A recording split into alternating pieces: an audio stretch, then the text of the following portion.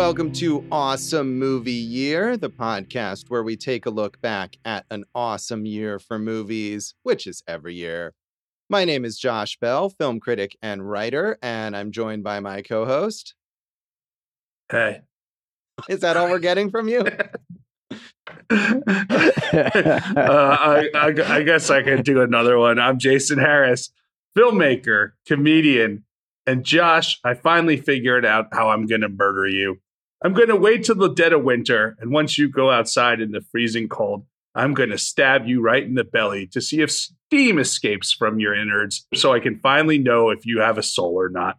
Thank you for that very, very dark introduction inspired by this light, fun comedy. I said hi, and that wasn't good enough for you. Well, yeah. It's a podcast. You have to speak.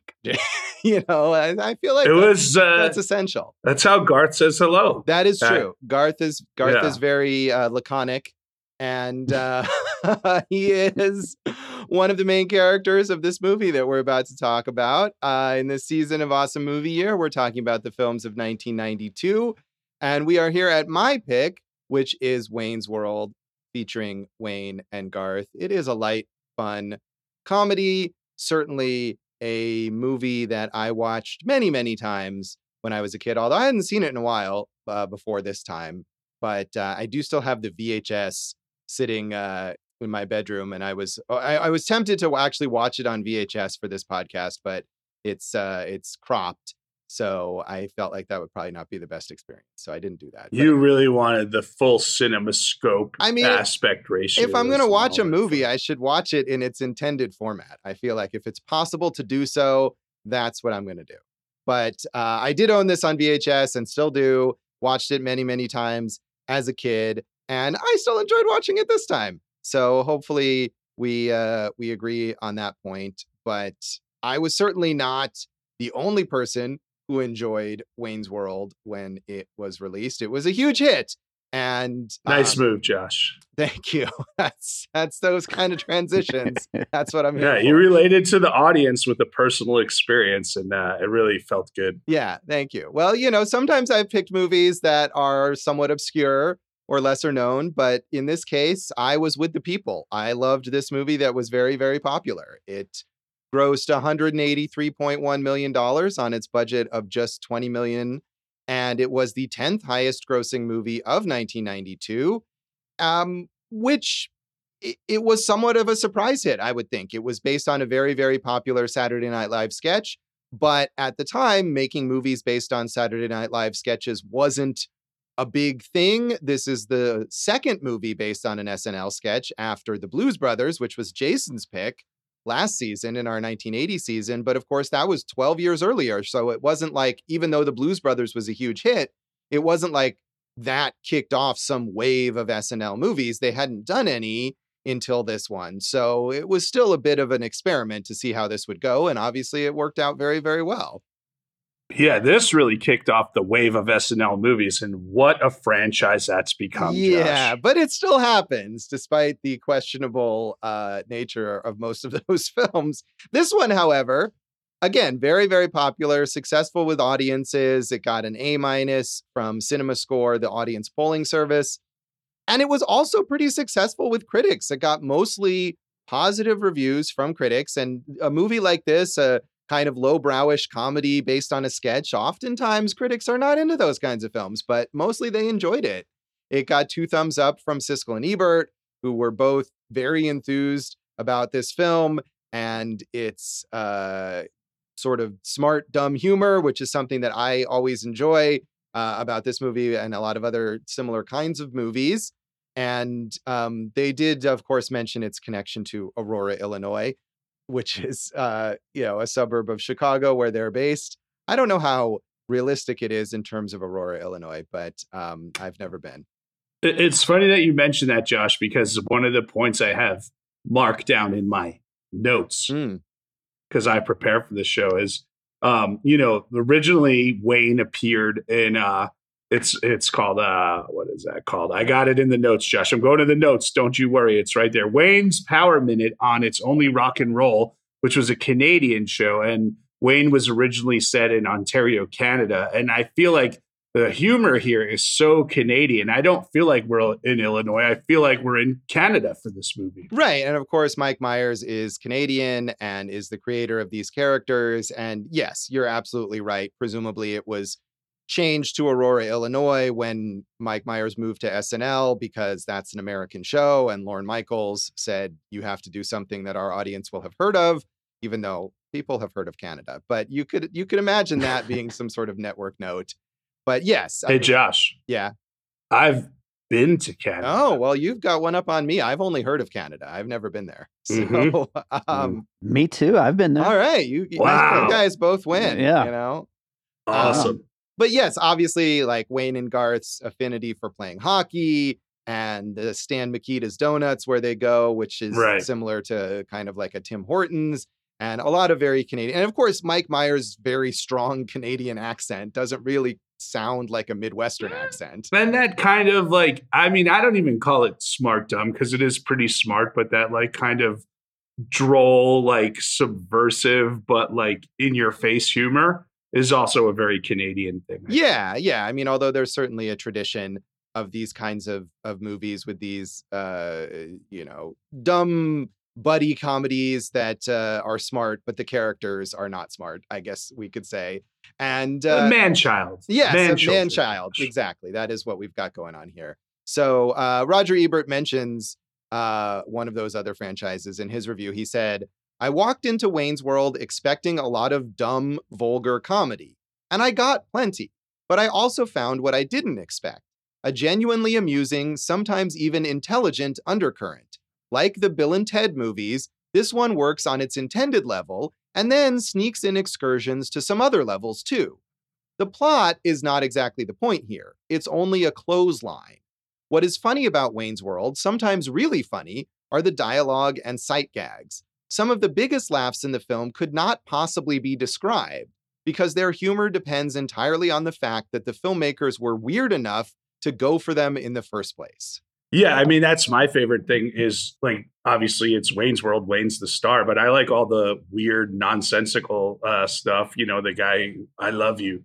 Okay, I know. Right. No, I love you. You know, that stuff. Yes. And, you know, we'll go through a lot of the different things throughout the episode, but all those weird little parts and just like, you know, when referencing Garth earlier, just how phobic of people he is. Like, he's social, but he hates being around people. I love seeing stuff like that, you know. So, Ebert, I think, got it right. Siskel had it on number 8 on his top 10 list for the year, if I'm not mistaken. So, all this stuff is fun when it's executed well, and in this instance it is, like the original Bill and Ted movie. Yeah, and I love the Bill and Ted movies, as we may have talked about in 89, even though we didn't actually cover that movie, but it's certainly one of my favorites.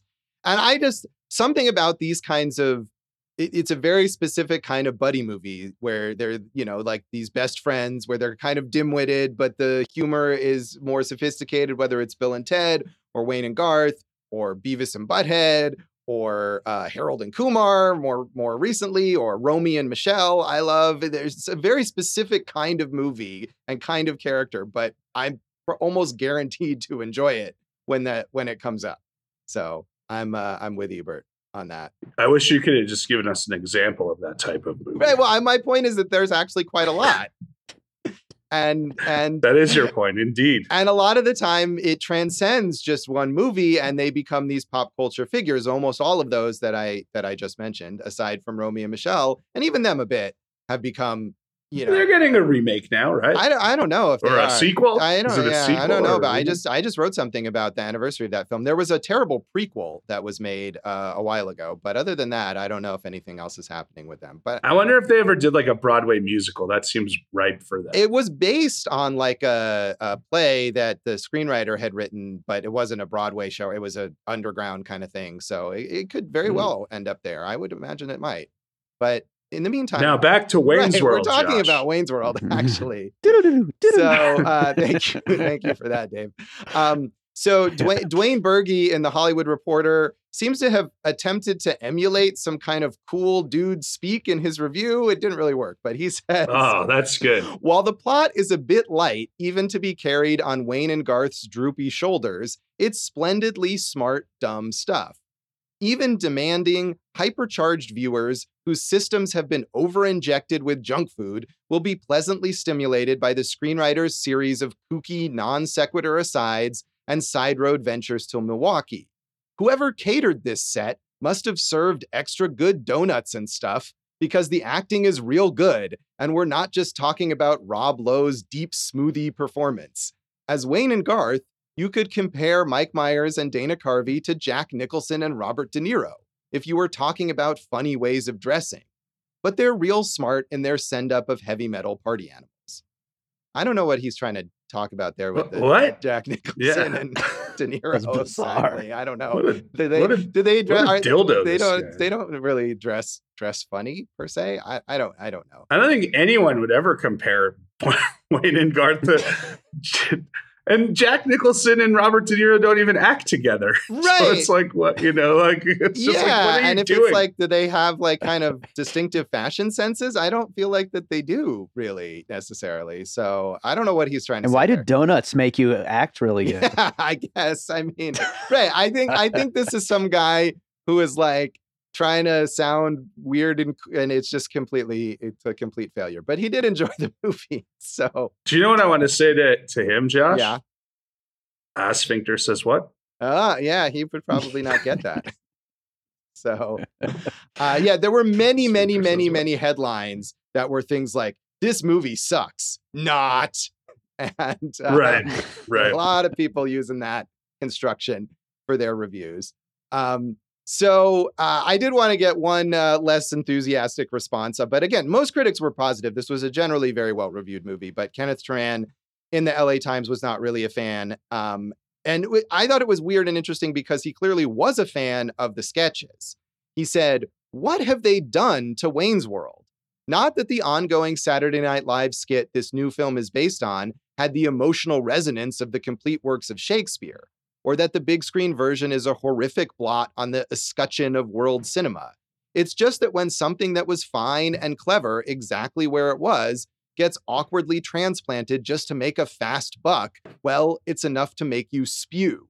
The Wayne's World concept, which, egged on by a rabid studio audience, works so beautifully in skit format, ends up feeling dragged out and energyless at feature length." It's funny because you could say that about a lot of the other SNL movies, right, probably, but obviously we all disagree on the Wayne's World thing, and I don't think anyone would question the energy. It's got momentum the whole way through this film. Yeah, I think this is a remarkably well-plotted movie. I mean, the plot is very predictable, but it has clear action going on. There's a clear antagonist. There's clear goals for the characters. There's development. There's relationships. There's all this stuff that you want in a movie. And it doesn't really feel dragged out. I think you're right. You can say that about a lot of SNL movies. I think you can say that about Wayne's World too, in a lot of ways, because they don't seem to have as clear a vision for the plot of that film. But I definitely think he's wrong about this. And I know for myself, at least, and I imagine this was probably the case for a lot of people, given how big a hit this movie was. When I saw this movie, I had never seen Wayne's World on Saturday Night Live. I wasn't a Saturday Night Live viewer at age 12.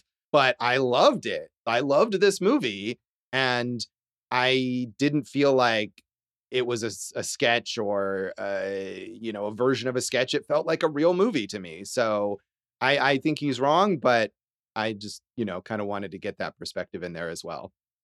I think it's interesting that you had no reference point beyond like commercials or other people talking about it. Like, I was watching SNL at that time, Josh. I'm a little more advanced than you. Right. I watched it more in high school, but not before this. And so, yeah, I knew the sketches and liked them and was ready to party on with Wayne and Garth when the movie came. Right. So you saw this right when it was released? Yeah. This was like, not just saw it when it was released. This was like, we got to go see Wayne's World, right, that type of thing. And yeah, I liked it. I liked it a lot then, and it's still a really fun movie. Yeah, I liked it a lot then too. And I think, I mean, I can't remember for 100% for sure. But I feel like I also had that feeling of like, I got to go see Wayne's World, even though I didn't know the sketches. But I think at the time it was like, oh, these funny heavy metal dudes. And I was like getting into that music. And I thought, I thought Wayne and Garth were cool, which is, of course, the point is that they're not cool. But I was like, wow, these guys are my role models. I got to go watch their movie. So I kind of felt that way also, even though it wasn't on something I was familiar with.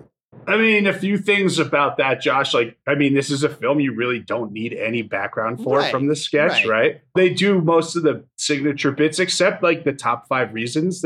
I'm surprised they didn't have one of those in there. Yeah.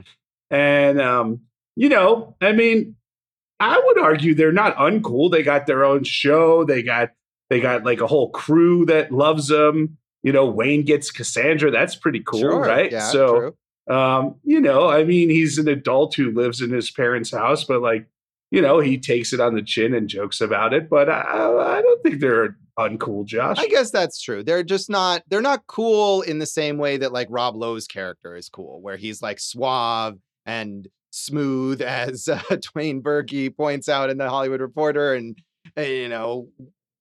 successful and handsome and all of that. So they're more like lovable losers, I guess. But yeah, that's true. The one thing about that Dwayne Berkey thing that you mentioned with Rob Lowe, though, is like Rob Lowe's a little underrated about how capable he is of doing things. Like, he's perfect as like the bad guy who doesn't like make you hate him, but like you kind of have fun along with the way he loses. He's always great in that. Right. role. He's perfect. He's not an over the top villain here, but he's clearly the bad guy, and you want him to lose, but he's also kind of amusing along the way. And yeah, absolutely. Rob Lowe is perfect for this role. And this was a time when it was, kind of after Rob Lowe's big 80s heyday, when he was a huge star and he was doing more small things at this moment, and they picked the exact right person. And maybe if they had made this movie a couple years earlier, Rob Lowe would have been too much of a big star to take that part, but he was right in the right place. Yeah, he had the sex tape scandal, right? And then like he kind of fell way out of mainstream stardom. So in a way, this was like a good comeback vehicle for him as well. Right. And they were lucky to be able to get him, because he's certainly perfect for that part. And the way he walks after he gets the body cavity rectal, search. the digital rectal exam is just, he nails that. It's walk, true, right? because I mean, it's weird to talk about that big, but that's the kind of thing that you could easily overdo, and he's just does it enough that you're like, oh, I know what happened there, but it's not like ridiculous. So right exactly in the sweet spot of that, I guess you could say. The sweet spot. That's what they were looking for. It reminded me of your normal walk. I don't know what that means. I don't know either, but let's leave that alone. Dave, did you this seems like the kind of movie, Dave, that you would have been really into as a teenager. I would guess that for at least a year, it was my number one favorite movie of all time. Yeah. I absolutely loved it. I saw it in the theater at least once, maybe 3-4 times. And I'll double down on, Josh, you talking about like you were just getting into metal and all that stuff at this time. So it made it like, extra cool to see. This movie got me into music. Like music was just a thing that was in the background. Music became completely my life because of Wayne and Garth. You know what I mean? So this movie was huge to me at that age. Yeah, for me too. I mean, I was getting into some of this music, but this movie definitely introduced me to specific like bands and stuff that were on this. The soundtrack to this movie was a huge, huge deal for me. Oh yeah. And I bought it on CD and I listened to it over and over again. And certainly I had not heard Queen. I mean, I wasn't alone in that. This was a huge launch, or like sort of comeback launching point for Queen. But also the Red Hot Chili Peppers and Jimi Hendrix. I mean, things that people were familiar with. You didn't know who Jimi Hendrix was? I was 12 years old. No, I didn't know who Jimi Hendrix was. What did you do as a 12-year-old that you didn't know? You didn't watch SNL. You didn't know who Jimi Hendrix was. What were you doing? I maybe knew the name Jimi Hendrix, but I had never like listened to the music. Let's say. Right. And I started because of this. So no, I mean, at 12, I had just started listening to like pirate radio, the local in LA, the local like hard rock station. And I knew Guns N' Roses and Def Leppard and Motley Crue. And, before that I was listening to CNC Music Factory. So no, I was not super familiar with Jimi Hendrix. I'm sorry. Same boat here. Same boat. We're not as cool as you, Jason. I mean, I like Josh, I like CNC Music Factory as much as anybody. Which is not very much, presumably, because who loves CNC Music Factory? Well, I mean, they were going to make you sweat till you bleed, and that was dope enough indeed. Thank you. But I guess I was already listening to Jimi Hendrix and watching SNL. Well, good for you. So way to go. I guess I peaked at 12. All right. But did you have a podcast? No, you didn't.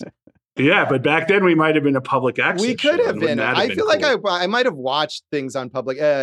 Roger Ebert at the end of his review has this random aside where he says that the Chicago public access station, like in conjunction with this movie, presumably saw it as an opportunity to promote themselves and sort of asked Ebert to watch their programming. And he basically says that it's all terrible and not worth watching. So, yeah. But, we should have had, I'm not sure if he was doing it. I don't think he would have been doing it this early, but Jeffrey K. Howard, a local film critic here in Las Vegas, was on public access, is still on public access television. And that's the kind of thing we could have had our little movie review show maybe on public access TV as 12-year-olds. We didn't know each other then, but somehow it could have happened. Pie in the sky, Josh. But I do kind of miss, obviously YouTube is the most public of access now. But I do kind of miss those like searches and for the weird stuff you would find on public access television. Right. You'd turn it on at 10:30 at night on a Friday or something, and there would be somebody like Wayne and Garth. I mean, that's partly why the sketch was popular, because people recognize this kind of thing that they would have seen on their TVs, on their actual public access stations. Well, you might have been doing that at age 12, Josh, at 10:30 on a Friday night, but I was out with all the babes. Right. Yeah, because you were way cooler than me. Anything else on this, on the background of this movie that you want to mention, Jason? As we said, it debuted on these Canadian shows. They did 21 sketches on SNL throughout the years, obviously, when those two were cast members. And then, on some of the reunion stuff and everything. Wayne's World, SNL didn't air in England, but they kind of programmed these as short 10-minute, just micro programs in England. So that's how it got out there. And originally there was no Garth. So good move by bringing in Garth. Yeah, I think that's one of the things, and maybe we'll talk about this more, but, people think of this as a Mike Myers movie because he became so much of a bigger star and he did create the characters, but this movie doesn't work without Dana Carvey, without Garth, because the balance is key there, I think. So yeah, good move adding him. I agree, Josh. And you wonder perhaps when you look at the solo vehicles of both these guys, if maybe they should have combined powers on some of the other things. Yeah, maybe they should have been like a comedy duo where not only did they make Wayne's World sequels, but they made other movies together. Like Gene Wilder and Richard Pryor, say, who we've talked about before, but that is not something that ended up happening. One can only wonder how much better, if it's even possible, for films like The Love Guru and The Master of Disguise to have been, if the two of them were there. Right. Yeah. We'll leave that for a moment. So we'll come back then and talk about our general thoughts on Wayne's World.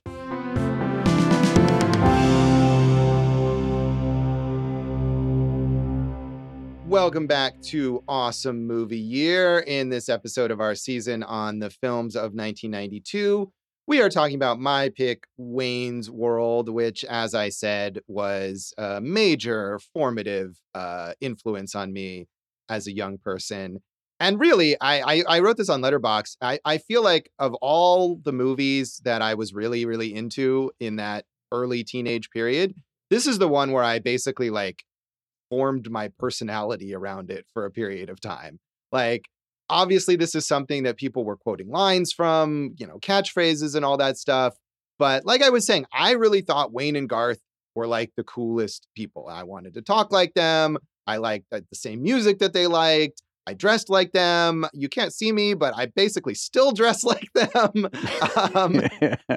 You did dress like them. I remember in high school, even years after. Right. I mean, and which of their catchphrases did you say a lot, Josh? I mean, I think the main one, my friends and I, saying "not" that kind of thing was, I mean, and that's not something that they, everyone, right. It's not something that they invented, but certainly that was something to say, or the way to refer to attractive women, things like that.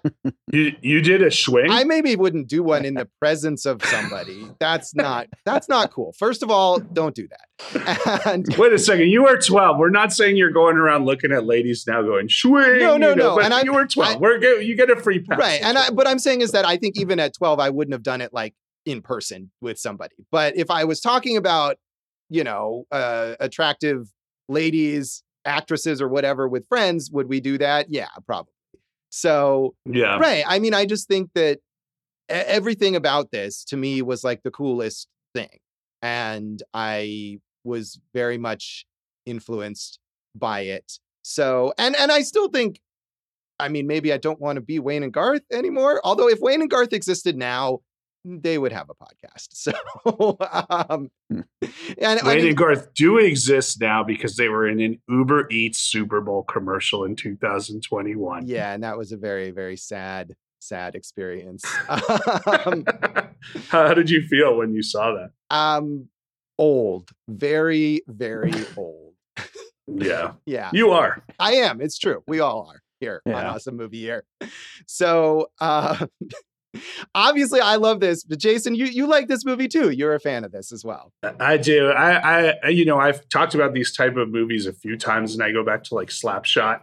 It's just one of these rainy day movies you could turn on and like turn off your brain for an hour and a half and just have a good time, And when I say turn off your brain, like there is a lot of smart stuff in here. So I don't mean like that. I just mean like you just let your worries go away and you go on the ride in the Mirthmobile with these guys and just have a lot of fun. I really feel like this is a subgenre of comedy that's missing nowadays. And it's always a pleasure to revisit when it's executed well. Yeah. Who are the modern Wayne and Garth? I don't even know. I feel like, again, like Harold and Kumar come closest, but at this point, those movies are 10, 15 years old. So I don't know who is our current version of that. Right. I mean, like I would mention Step Brothers, but that's another 10 year, 2009 too. So there's nothing like in the last few years that's kind of like captured. You know what I would say is the closest thing, and it's Canadian, is Letterkenny, which is more than two guys, but that type of, they like really commit to that type of humor. And they're like, eventually they know it's so funny that you're going to go with them. Or if you don't, they don't care. Right. Yeah. I know you love Letterkenny, and that's something that I haven't watched, but probably should at least check out. I would throw the Lonely Island guys in the bunch, another Saturday Night Live thing that works. Yeah. I mean, and those guys are funny, but I feel like they don't have like you said, the Lonely Island guys, you don't say like, oh, these characters of theirs, right? Because they don't have something like that. Right. But yes, they do a lot of funny stuff. They're certainly in that tradition of Mike Myers and Dana Carvey on SNL. But you're right, Jason, this is a kind of a comfort movie, especially for people of our generation who watched it as kids, as teenagers, and it's nostalgic as well. I hadn't seen it in a while, but it's certainly like it came back to me. I could quote half the lines as I was watching the movie. It's definitely something that gives you that warm feeling as you're watching it. And it is a feel good kind of movie. Like, again, with the plot is super predictable and Rob Lowe is a villain, but he's not even all that villainous, and you can just have a nice time with it. You can, but Josh, we should give it a little more credit than that, because some of the things that they do really well is play with the form, breaking the fourth wall. And Wayne talks to the camera, but, the camera doesn't always go back to Wayne. Garth's able to play with it. Sometimes the camera moves away. Honestly, my favorite thing in this whole movie is Ed O'Neill. Yes. I love that Ed O'Neill character. It's Stan Mikita, and he's perfect and just wonderful. And it's so much, as you referenced in my homage to it at the beginning, so much darker than everything else in there. And it's just, he's he works at the Stan Mikita's Donuts, and he's just every time he gets a hold of the camera, he's talking about death or crime. Why do they come to me? Because they want to die, right. Whatever it is. Just really funny stuff. I mean, the Alice Cooper bit, we've seen kind of that has been done 7,000 times now, where it's like, hey, you're you're someone that we don't expect to say something really smart. Let me, hear you do that, and then everything.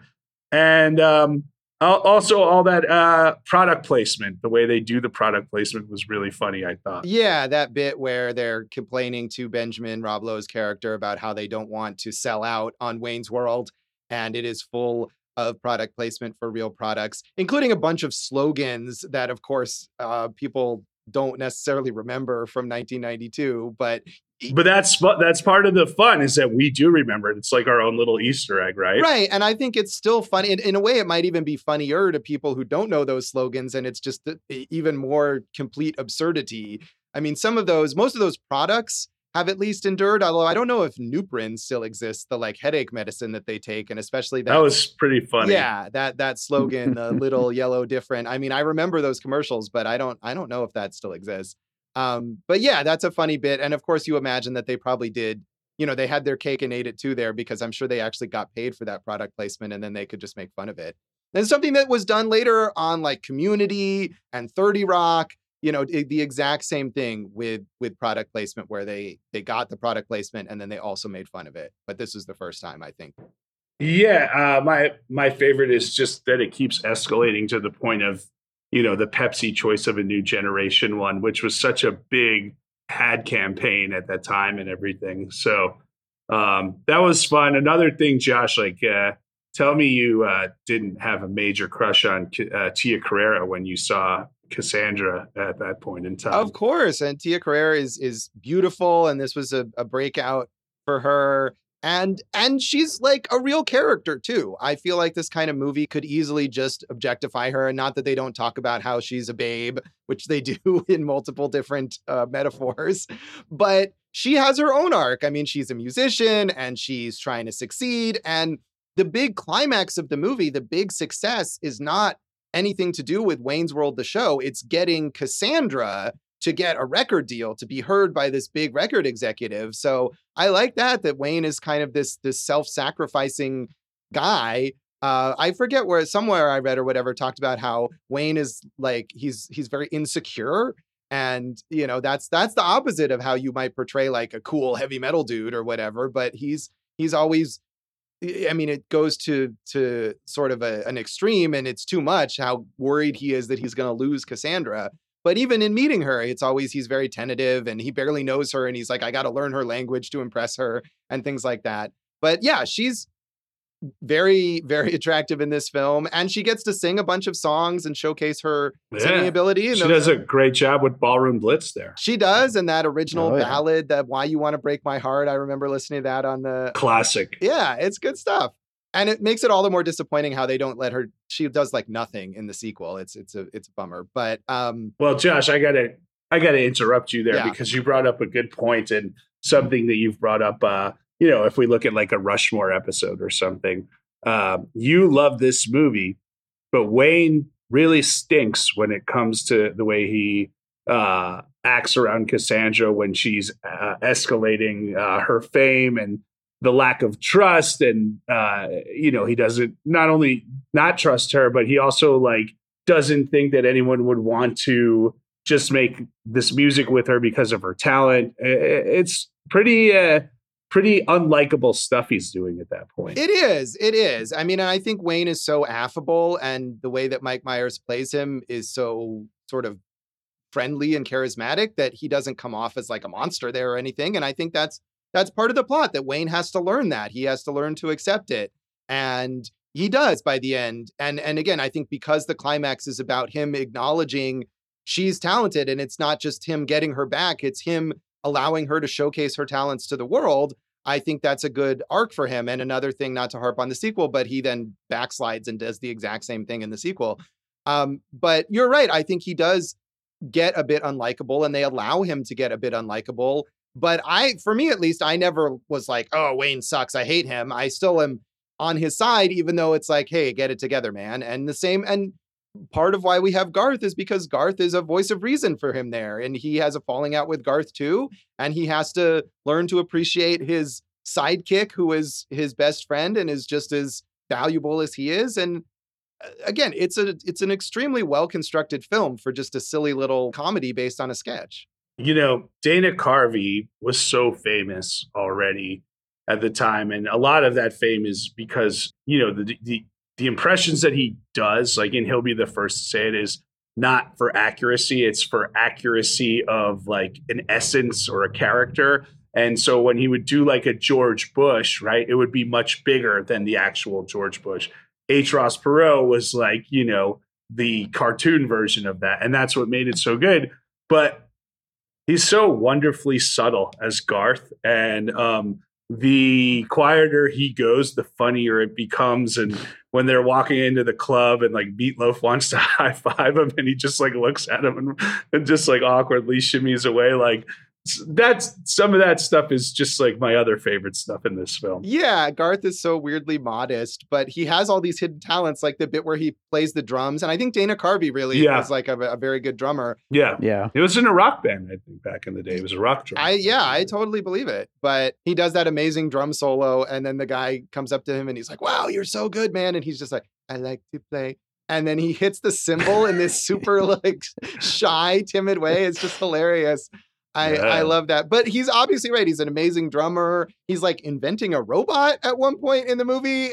When Benjamin Rob Lowe's character tries to talk to him, he's got this like some sort of electrical thing. And what I love too is, so there's this scene, they go into the rock club and he's too timid. He can't get by. He can't push to the front along with Wayne. So he goes back out to his car and he gets this weird electrical contraption and goes back to the guy in his way and gives him this huge electric shock. Right. And that's the bit. And then, like, in later scenes, he's just wearing that electrical contraption. He doesn't ever use it again. He's just got it, like, around his belt, hanging out with it. I thought that was hilarious. Well, that bit is also one of those non sequiturs that, like, is broader than the rest of the movie, and you just, like, accept it and go with it. But very funny. I mean, we got to talk about Bohemian Rhapsody and that sequence. Which, you said it was a comeback for it, but it was, I mean, we're living this moment again right now with Kate Bush and Running Up That Hill in Stranger Things. It's not a comeback. It's made the whole thing more popular, right? Bohemian Rhapsody, that I didn't know that song beforehand. And I think a lot of people our age didn't. And that just made that song explode into the pop cultural lexicon. It charted at number 2 after that. And became such a huge deal. And, every time you read about this movie, it's like, oh, the studio wanted something more current and more modern. And Mike Myers fought to keep that song in, which is great. Yeah, absolutely. And I think you're right that it was a comeback. It's not like Queen wasn't well known, but especially I think in the US, they weren't nearly as popular as they had been in the UK. And it really created this whole new sustained popularity for them.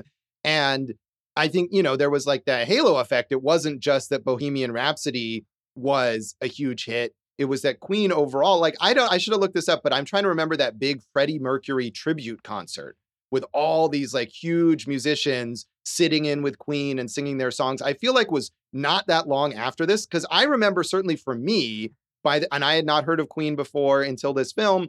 By the time that tribute concert came out, I was like, this is the biggest deal. I am so excited for this. And I watched it and I probably have that or like on a VHS recording somewhere still too.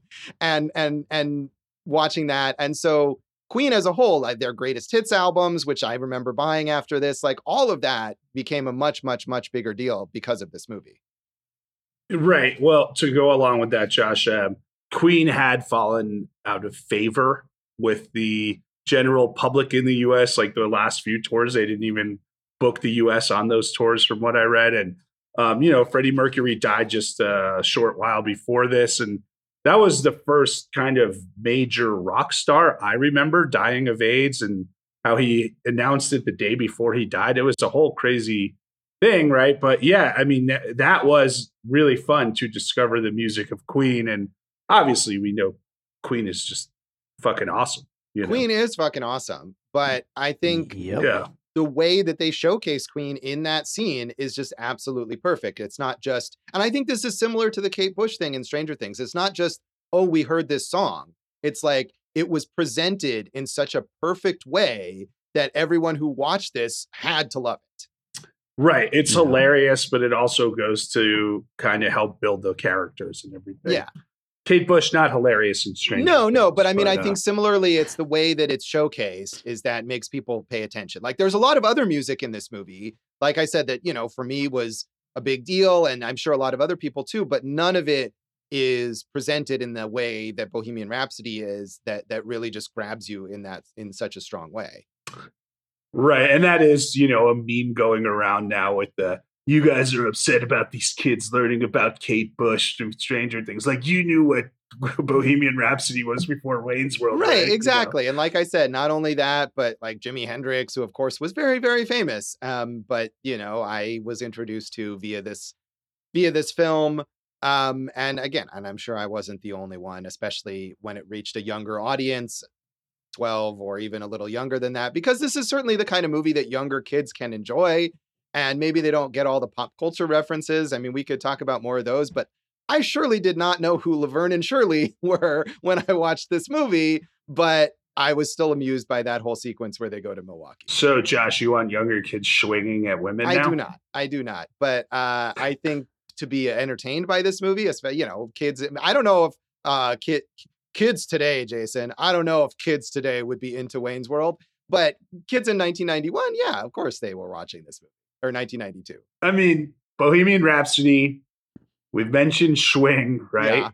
Yeah. Right. You know, yeah, right? Party on, we're not worthy. Yes. Even that's what she said, right? Yes. Which obviously The Office, you know, played with afterwards. And then Not. Everything became part of the pop culture from this film. Absolutely. And like I said, I'm sure doing all of that stuff. And I was probably very annoying at the time. So yes, it was all there. Josh, you were you were adorable. Oh, thank you. That's very kind of you to say. Not. Oh, you got me. You got me. I walked right into that and you got me. You walked right into it and then I got you. That's what she said. What? I got nothing. I went one too far. Yeah, that wasn't as good. Oh, well. No. I feel like we haven't yet mentioned Penelope Spheris, the director of this movie. And she's a key, she's a key element of its success. I mean, people credit obviously Mike Myers, and he deserves a lot of credit for creating these characters. And he is the co-screenwriter of this film, along with Bonnie Turner and Terry Turner. Terry Turner. There you go. I keep wanting to say Ted Turner. I was like, that's not right. Yeah, he's a Renaissance man. Yeah. So obviously, Mike Myers deserves a lot of credit for this, but Penelope Spheris, whose background is in music documentaries, who made the Decline of Western Civilization movies before this, and had made these kind of underground independent films about like punk rockers and people on the fringes and all that kind of stuff. She brings an important sensibility, and her like level of music knowledge, I'm sure, comes in here. I mean, obviously Mike Myers was the one who picked Bohemian Rhapsody, but I'm sure she had a hand in picking a lot of the other music that's in this film. And I think that combination of his characters and his comic sensibility and her background as a director really makes this movie work, and is something that you can see is missing from the sequel. Well, they did not get along, and Mike Myers made sure he did not want her to direct the sequel. Also, though, on the flip side of that, this is her best narrative piece that I've seen by a long shot, like not even close. So they elevated each other. Yeah, absolutely. I think that's the thing, is that it's the combination there that really makes this movie work. And so credit to her. And, and it was an unconventional choice. She certainly hadn't made like a mainstream film or even really a comedy per se, not this kind of comedy before this film. So credit to Lorne Michaels. I mean, Dudes is supposed to be like this kind of dumb buddy comedy, but this is obviously a far better film than Dudes. Yeah, I haven't seen Dudes. I've seen some early Penelope Spheris, but not Dudes. But you're right. I think that is a comedy. But it's a pretty big leap for her from something like Dudes to this film. Agreed. So credit to Lorne Michaels. I feel like now if there's an SNL movie being made, they wouldn't pick that kind of director. It would just be someone who's directed some like sitcom episodes or whatever, and they would get them to just do an anonymous job with it to showcase the characters. And that's not what's going on here.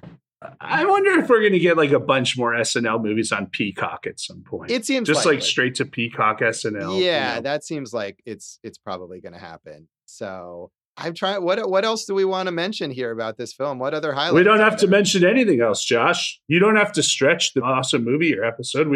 We've sang its praises over and over again, talked about all the funny stuff, Josh. We can just rate this thing and move on with our lives to the next segment. All right. Well, let's do that then. Should we rate it out of 5 schwings? Okay, that's fun. Oh man, I gave it 3.5 swings. Swing, swing, swing, swing, and it's just fun. That's that sweet spot for me. I love those 3.5 movie. The 3.5 stars are not the greatest movies, but they're fun all the way through and just great. Yeah, I get to give it 4 swings out of 5. I do have such a love for it, a nostalgic love for it. But I do think also that it is a great movie. It's maybe not a perfect movie, but as far as this kind of comedy goes, it's a really, really great example of it. So 4 for me. Dave, how would you rate this? I'm going 4.5 just because of how much impact it had on me personally, right. So I've given it that little extra half. But I was so happy that it held up, honestly. I hadn't seen it in so many years, and it really does hold up. Yeah, that is always a concern for movies that you loved as a kid. Like, is this going to work out? Yeah. I don't remember how long it was since I last saw it. It was more recently than when I was, 14, but it still had been quite a while. And I do think that it holds up pretty well. So we'll come back in a moment and talk about the legacy of Wayne's World.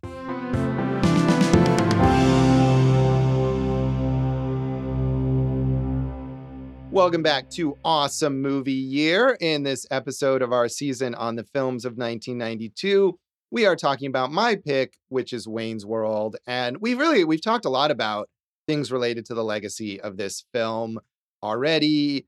I keep mentioning the sequel because it's a pretty big disappointment, even though it's still entertaining, I think.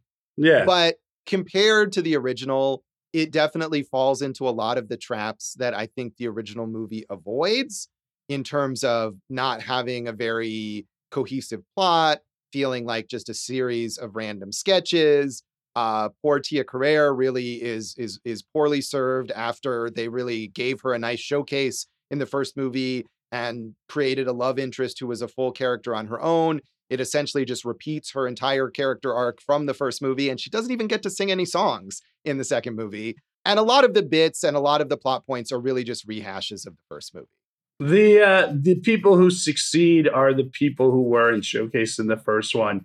You get Walken, who's this fun kind of a somewhat sleazy producer. You get Kim Basinger really going for it as that dream woman for Garth. And you get Chris Farley getting to showcase himself a little more in a different character than he was in the first one. Yeah, and I think the character of Del Preston, the sort of seen it all roadie played by Ralph Brown from With Nell and I, which was a movie that we just were talking about for some reason on another episode, I think. Yeah. He's a great addition to this. And I think Del Preston is really what makes, gives Wayne's World 2 a lot of its value. But you're right. Kim Basinger as Honey Hornet is very funny. And probably the best scene in Wayne's World 2 is the seduction scene between Honey and Garth. And just the way that both she and Dana Carvey play that is just absolutely hilarious. I mean, that's very good. I thought the way they worked into the YMCA number was organically funny enough, and that turned out to be a very funny number as well. Yeah. I mean, there's a lot of funny stuff in it, and certainly if you like the first one, there's a lot of stuff you'll enjoy. But I think given how clever and how smartly constructed the first movie is, it just feels like a letdown because it's a rehash. And it was a big failure at the box office, which is sort of weird because there was, Wayne's World was so popular, you'd think that just kind of more of the same would have been appealing to a lot of audiences, but it wasn't, I guess. Well, then, of course, Mike Myers went on to do nothing. Yes, Mike Myers did have a period of massive stardom after this, of course. I mean, the Austin Powers movies, even more popular than the Wayne's World movies. Huge success for him with those 3 Austin Powers movies. And then, you mentioned how... Even more popular than that, the Shrek movies. The Shrek movies, yes, of course. The continued popularity. And I think these days, people know him most as Shrek. But, you mentioned that he and Penelope Spheeris didn't get along and he kind of pushed her out of directing the sequel. And I think for someone who's known for these goofy comedy characters, Mike Myers behind the scenes is known for having this massive ego and being very difficult to work with and very demanding. And whether that contributed to his later sort of downfall, it's possible. You know, his big project, The Love Guru, which was hyped up as like, here's the new Wayne, or here's the new Austin Powers, the latest crazy cool character that people are going to love from Mike Myers. And that movie was just a giant failure. And between that and like The Cat in the Hat, I think, which was also a big failure, he was massive. And then he just fell right off a cliff, like almost immediately, I think. I know, but 3 times in his career, he did something that became so successful that people would go around quoting it for years to come, right? Like all 3 of the Shrek, the Shrek Josh, the Austin Powers Josh, and the Wayne's World, like those became like staples of everyday conversation that everybody knew, right? Right, absolutely. So you can't do it every time. Obviously, I tried to watch his new one, The Pentaveret, and I watched 1 episode and couldn't do anymore. But my hope is that, you know, he kind of moves into cool supporting roles where he can showcase his talents and not have to be, you know, do the heavy lifting anymore, because obviously we know he's incredibly talented. Right. And I mean, I would agree that that would be a good thing for him to do, but it seemed like at least for a while, maybe his massive ego didn't allow that, because after he had those big box office failures, he didn't transition into like smaller roles or smaller movies. He just went away for a very long time and did almost nothing. And he did come back in some smaller roles in Inglourious Bastards. And I didn't notice anything else down, but I know he was in that. Bohemian Rhapsody, right? There you go. Right. Yeah, which is funny because that goes to, it's almost meta that they made him that executive. Is like, you know, no one's going to want to hear this song. Right. Yes, that is certainly a meta joke in there. And, you know, he seems to be willing to do those roles occasionally. I guess he's in David O. Russell's upcoming movie, Amsterdam, which has got like everyone in it. So who knows if he has a very large part? Probably not. But yeah, the Pentaveret looked so terrible to me in the previews that I didn't even bother trying it. But of course, it is a reference to the movie that he did right after Wayne's World, So I Married an Axe Murderer, which was also not a success. And I think we all watched that movie. At least for me, it was the first time. And I was a bit underwhelmed with that one, I think. Although it is also the origin of a lot of Mike Myers-y things, including his weird obsession with Scotland and Scottish culture and Scottish voices. I liked it a lot. I thought it was really that's because funny. of his dad, right? Yeah. I think that's why, because his dad was Scottish. Yeah.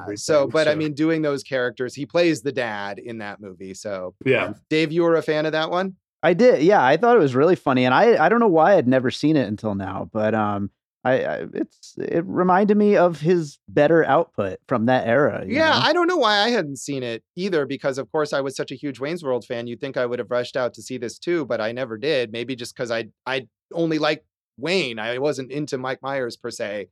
But to me, it was just a lot of things that didn't really quite work. And because he's known for playing these cartoonish kinds of characters, I never bought Mike Myers as like a normal person who has a normal romance in that movie. I mean, as I kind of agree with you, Josh. It's a lot of parts that don't equal one whole. And then in, as I told you, Act 3 just kind of goes totally in a different direction than the first hour.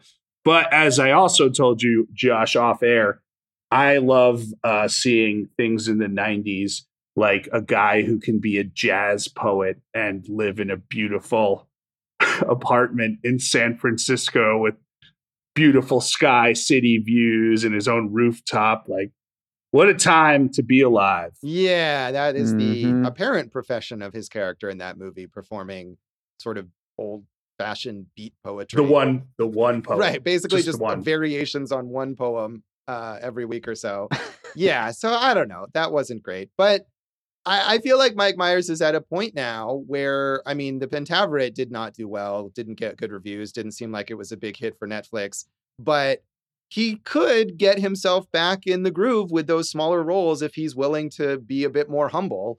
On the other hand, I'm sure he's made enough money between the Shrek movies and Austin Powers and Wayne's World that he probably doesn't need to ever work again if he doesn't want to. So if that's how he feels, then I'm sure he'll be fine.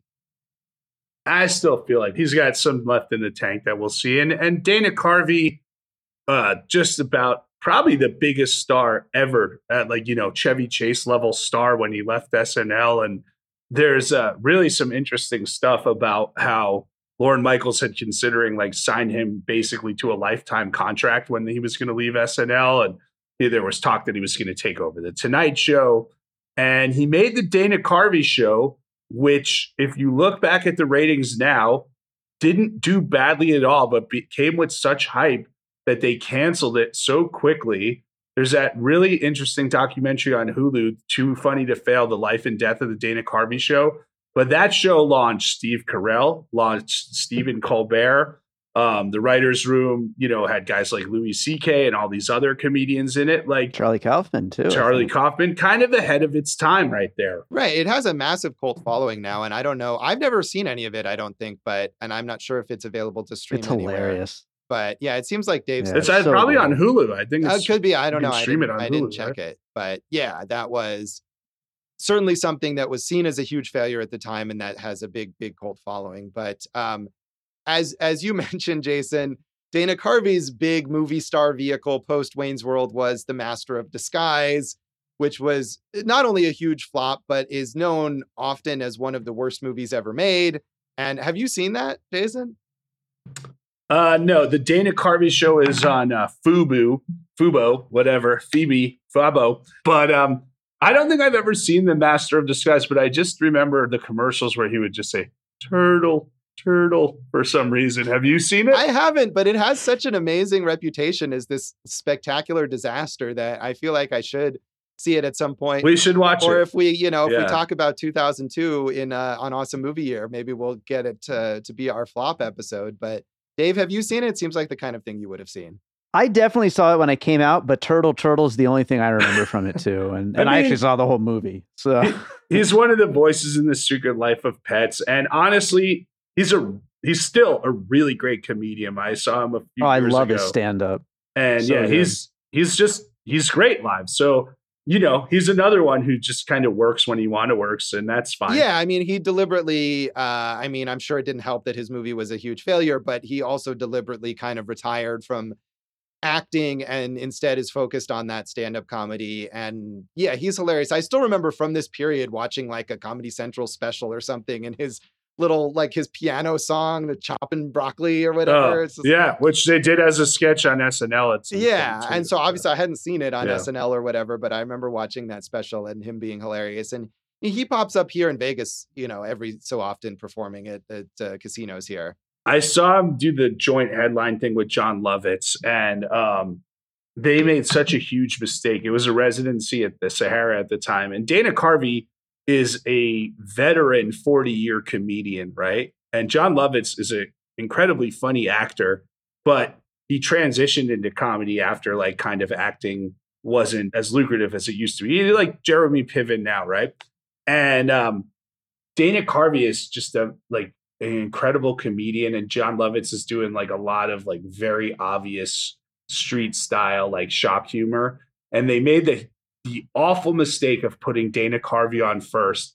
So you crest all the way to the middle of the show, and then it just plummets so hard. It was, I think I might have covered that show too. And that was my review of it. And a little funny story aside about that, Robin Leach, Josh, our old media magnate, host of the Lifestyles of the Rich and Famous. He was at the show I was at, and I asked him what he thought, and he told me he liked it. And then I told him what I thought, and he goes, but who cares what you think? No one's paying you to write about this, right? Yeah. And I said, actually, I got paid by the Las Vegas Weekly to write about this. My article's out now. And he goes, the Las Vegas Weekly? That rag? What did they pay you with? Old copies of the Las Vegas Weekly? Yeah. Robin Leach, rest in peace, Robin Leach, but a massive jerk, I think, to many people, or just very condescending, right? That was his whole deal. He was so full of himself. But that was his charm. He wasn't a jerk. He was an asshole, but I loved it when he would say stuff like that to me. What a good, Dave, you're right. That's a great burn, yes, though. You know? Killer. And of course, also an ironic burn, because Robin Leach worked for many, many years for the company that owns Las Vegas Weekly, and they paid him. Also the beauty of it. But back to Dana Carvey. Very funny. Well, look, how about Penelope Spheres? We've mentioned some of her stuff. Obviously, the decline of Western civilization documentaries, doing these kind of weird punk rock narratives like Suburbia and Dudes in the 80s. And then in the 90s, after this, she went on and did The Little Rascals and Beverly Hillbillies, which no thanks. Black Sheep with Chris Farley, Senseless with Marlon Wayans. And the movie that we all thought was going to happen was in 2006 when she was supposed to do The Gospel According to Janis, the Janis Joplin story starring Pink, and it never materialized. Yeah, that probably would have been better to her strengths. I mean, obviously she used this movie as a springboard to make all those mainstream comedies that you mentioned. I haven't seen any of them, and I'm sure they're not necessarily very good, but it made sense for her to move on to these recognizable properties, whether it was the Beverly Hillbillies and the Little Rascals, or another SNL star by working with Chris Farley on Black Sheep. And I think it worked out for her for a little while. And then she kind of, she's kind of disappeared really. After all of those mainstream comedies. The last movie she directed was something that I've never really seen or even heard of, called Balls to the Wall, another comedy that came out in 2011. And she hasn't, thank you. She hasn't directed anything since then. And I mean, she's like in her like mid 70s now, and I'm sure she's happy to be retired and doesn't necessarily need to direct anything. But it seemed like her career could have gone, maybe if she had done that Janis Joplin movie, in a more interesting direction. Because you watch her early films, like you said, those Decline of Western Civilization documentaries, or Dudes, or Suburbia, which I know, Jason, that you watched recently. And she has this real sense of like underground punk rock and heavy metal culture that she captured really well, not only in those documentaries, but also in those narrative films in her early years, you know, kind of covering that LA dirtbag scene or whatever. I watched a movie called The Boys Next Door that she made in 1985, starring Charlie Sheen and Maxwell Caulfield, as essentially like, what if Wayne and Garth were psychopathic murderers? They're these like kind of, you know, dude bro friends, and they go around and kill people. And at one point they say, "Party on," and then hit an old lady over the head with a bottle. So was it good? It's interesting. It gets a little overwrought towards the end, but it's something. It's certainly something. And Dave watched all three of the Decline of Western Civilizations. Dave, you want to jump in on those? Yeah, I mean they're great. I actually like the second one the best. Oh yeah. It's just, yeah, you know, those guys, those like heavy metal guys, they just play to the camera so much that it makes it such a much more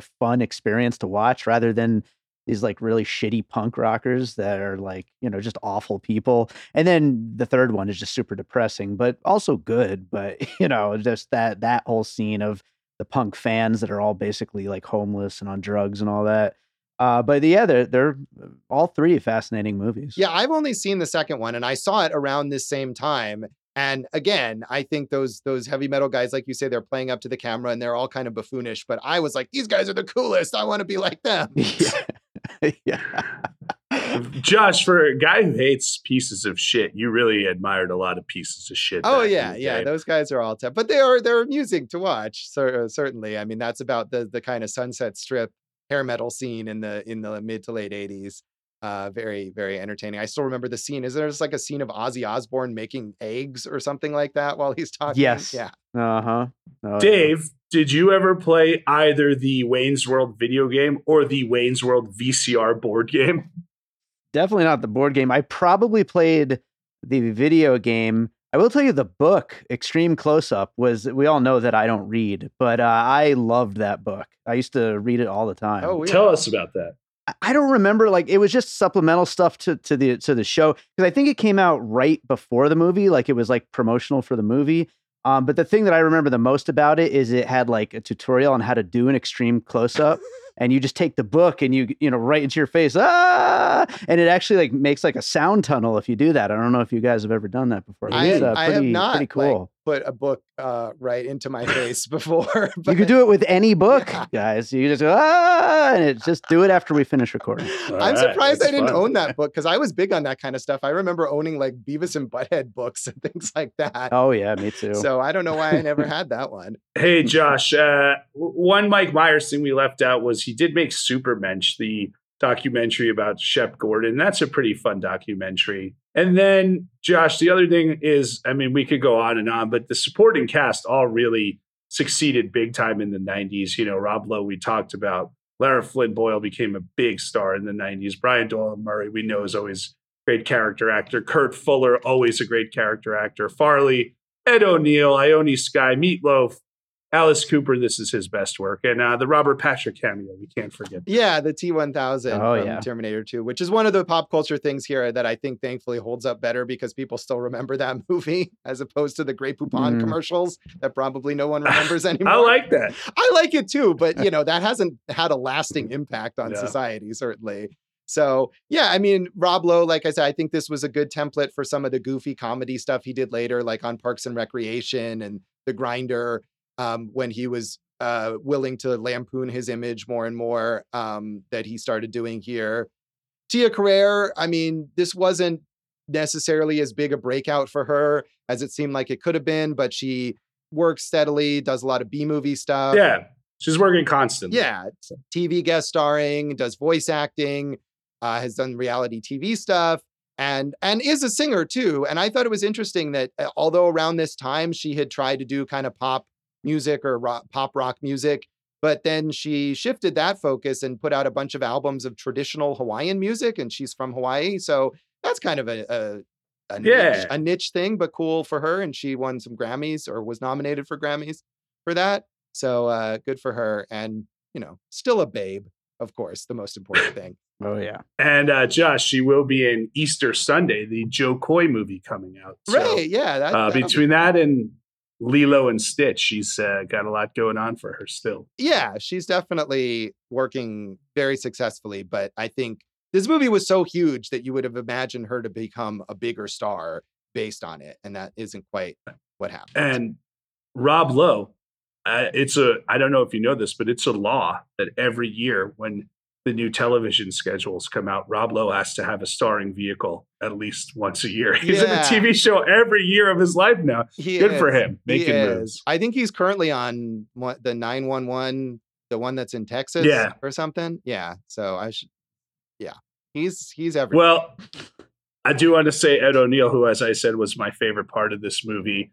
He is going to be in the Sterling Affairs playing Donald Sterling, the owner of the Clippers, who had a major disgraceful downfall saying racist stuff. And Ed O'Neill, I'm excited for that because we know what a great comedy actor is, but he can also bring it as a dramatic actor. It's going to be fun. He can. And I think part of what's funny about those bits of his in this movie is how he completely plays it straight as very serious, very dramatic. And that makes it even funnier. Oh, so good. Yeah. So Jason, you are a big SNL fan, and you mentioned how this did kick off this big boom of SNL movies in a way that the Blues Brothers didn't.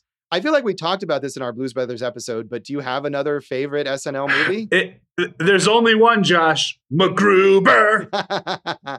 Yeah, MacGruber has quite a following that I do not get, but it's hilarious. Talking about Peacock, did you watch the MacGruber show on Peacock? I will watch it. I want to just savor it because MacGruber is hilarious, and I'm excited for that. And I don't think there's ever been another good SNL movie beyond those three. Do you? I know. I mean, I don't even like MacGruber, as I was saying. And I haven't seen a lot of them. I never saw like A Night at the Roxbury or The Ladies' Man. So I can't imagine that I'm missing much with those, but I can't fully evaluate all them. I will stand up for A Night at the Roxbury. All right. Totally stupid, but bob your so head? much fun. Yeah. There you go. Yeah. He's I'm doing it, everybody. You can't see it, but he's doing it. Yeah. Is there a current or recent SNL character that you think deserves a movie? That is a really good question. I should have thought about that one a little more. I think this new young comedy troupe that they have on there, the guys who are in like the new Lonely Island, will probably come out with something. But is there a recurring character lately that I see getting one? I don't think so. Especially with all the characters who just left, Yeah. We'll see what comes next. So I do think there's some great talent on SNL. Like, I have no doubt that Chloe Fineman's going to be like a major star, or at least like a working actress in everything. She's so good, So we'll see what becomes of these guys, huh? Yeah, well, I think you're right in that maybe more now it's that model of like The Lonely Island where they didn't have like an SNL character that they made into a movie, but they just had new characters or new ideas that they made movies out of that Lorne Michaels is producing. And he's really heavily into producing new vehicles for various SNL people. And rather than making a movie based on one of the characters, it's more like, hey, these people are talented. Let's put them in something or let's have them do something. Well, that makes so much sense, especially with Peacock. And we know like Pete Davidson has that new show coming out. I mean, look, it's all about creating universes right now. Like, why wouldn't you have that with SNL? Like, you have all this talent through the years. Like, just do that. That's a great idea. Yeah. Josh, this is why we're broke. Right. And you mentioned the new Lonely Island, those guys, the Please Don't Destroy, who have their own little kind of digital sketches. And they did just sign a deal to make a movie. So it is happening. There you go. They're on the way. So anything else about the legacy of Wayne's World that you'd like to mention, Jason? I like seeing Ione Skye at the beginning. We talked about her in Say Anything, of course. And let's see, Josh. We kind of went through everybody. I know there was a lot of people to get through because they all succeeded at such a high level.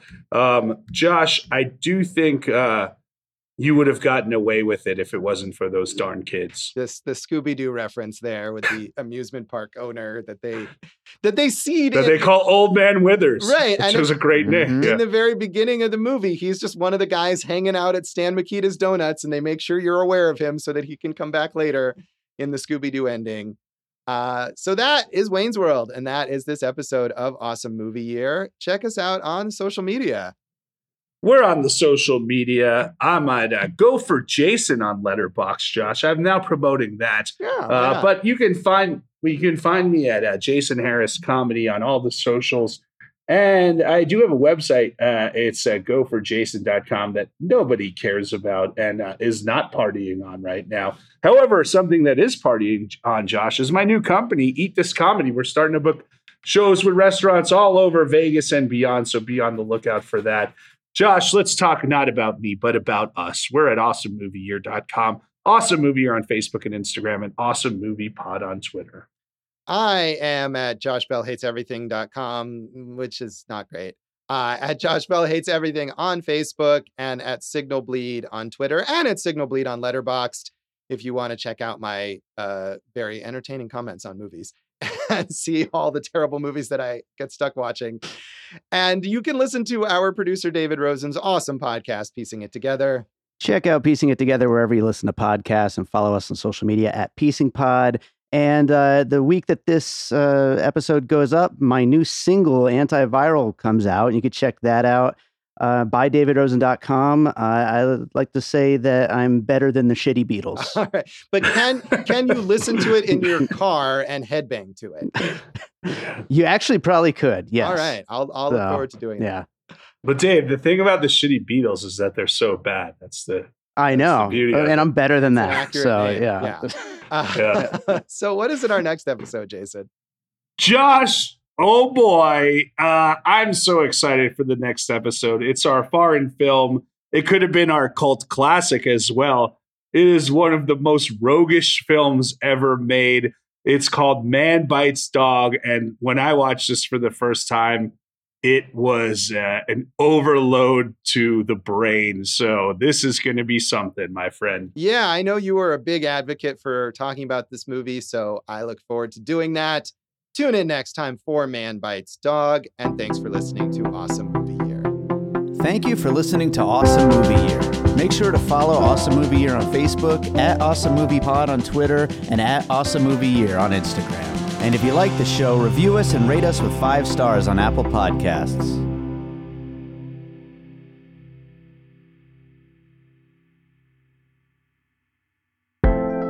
An All Points West production, produced by David Rosen in Las Vegas.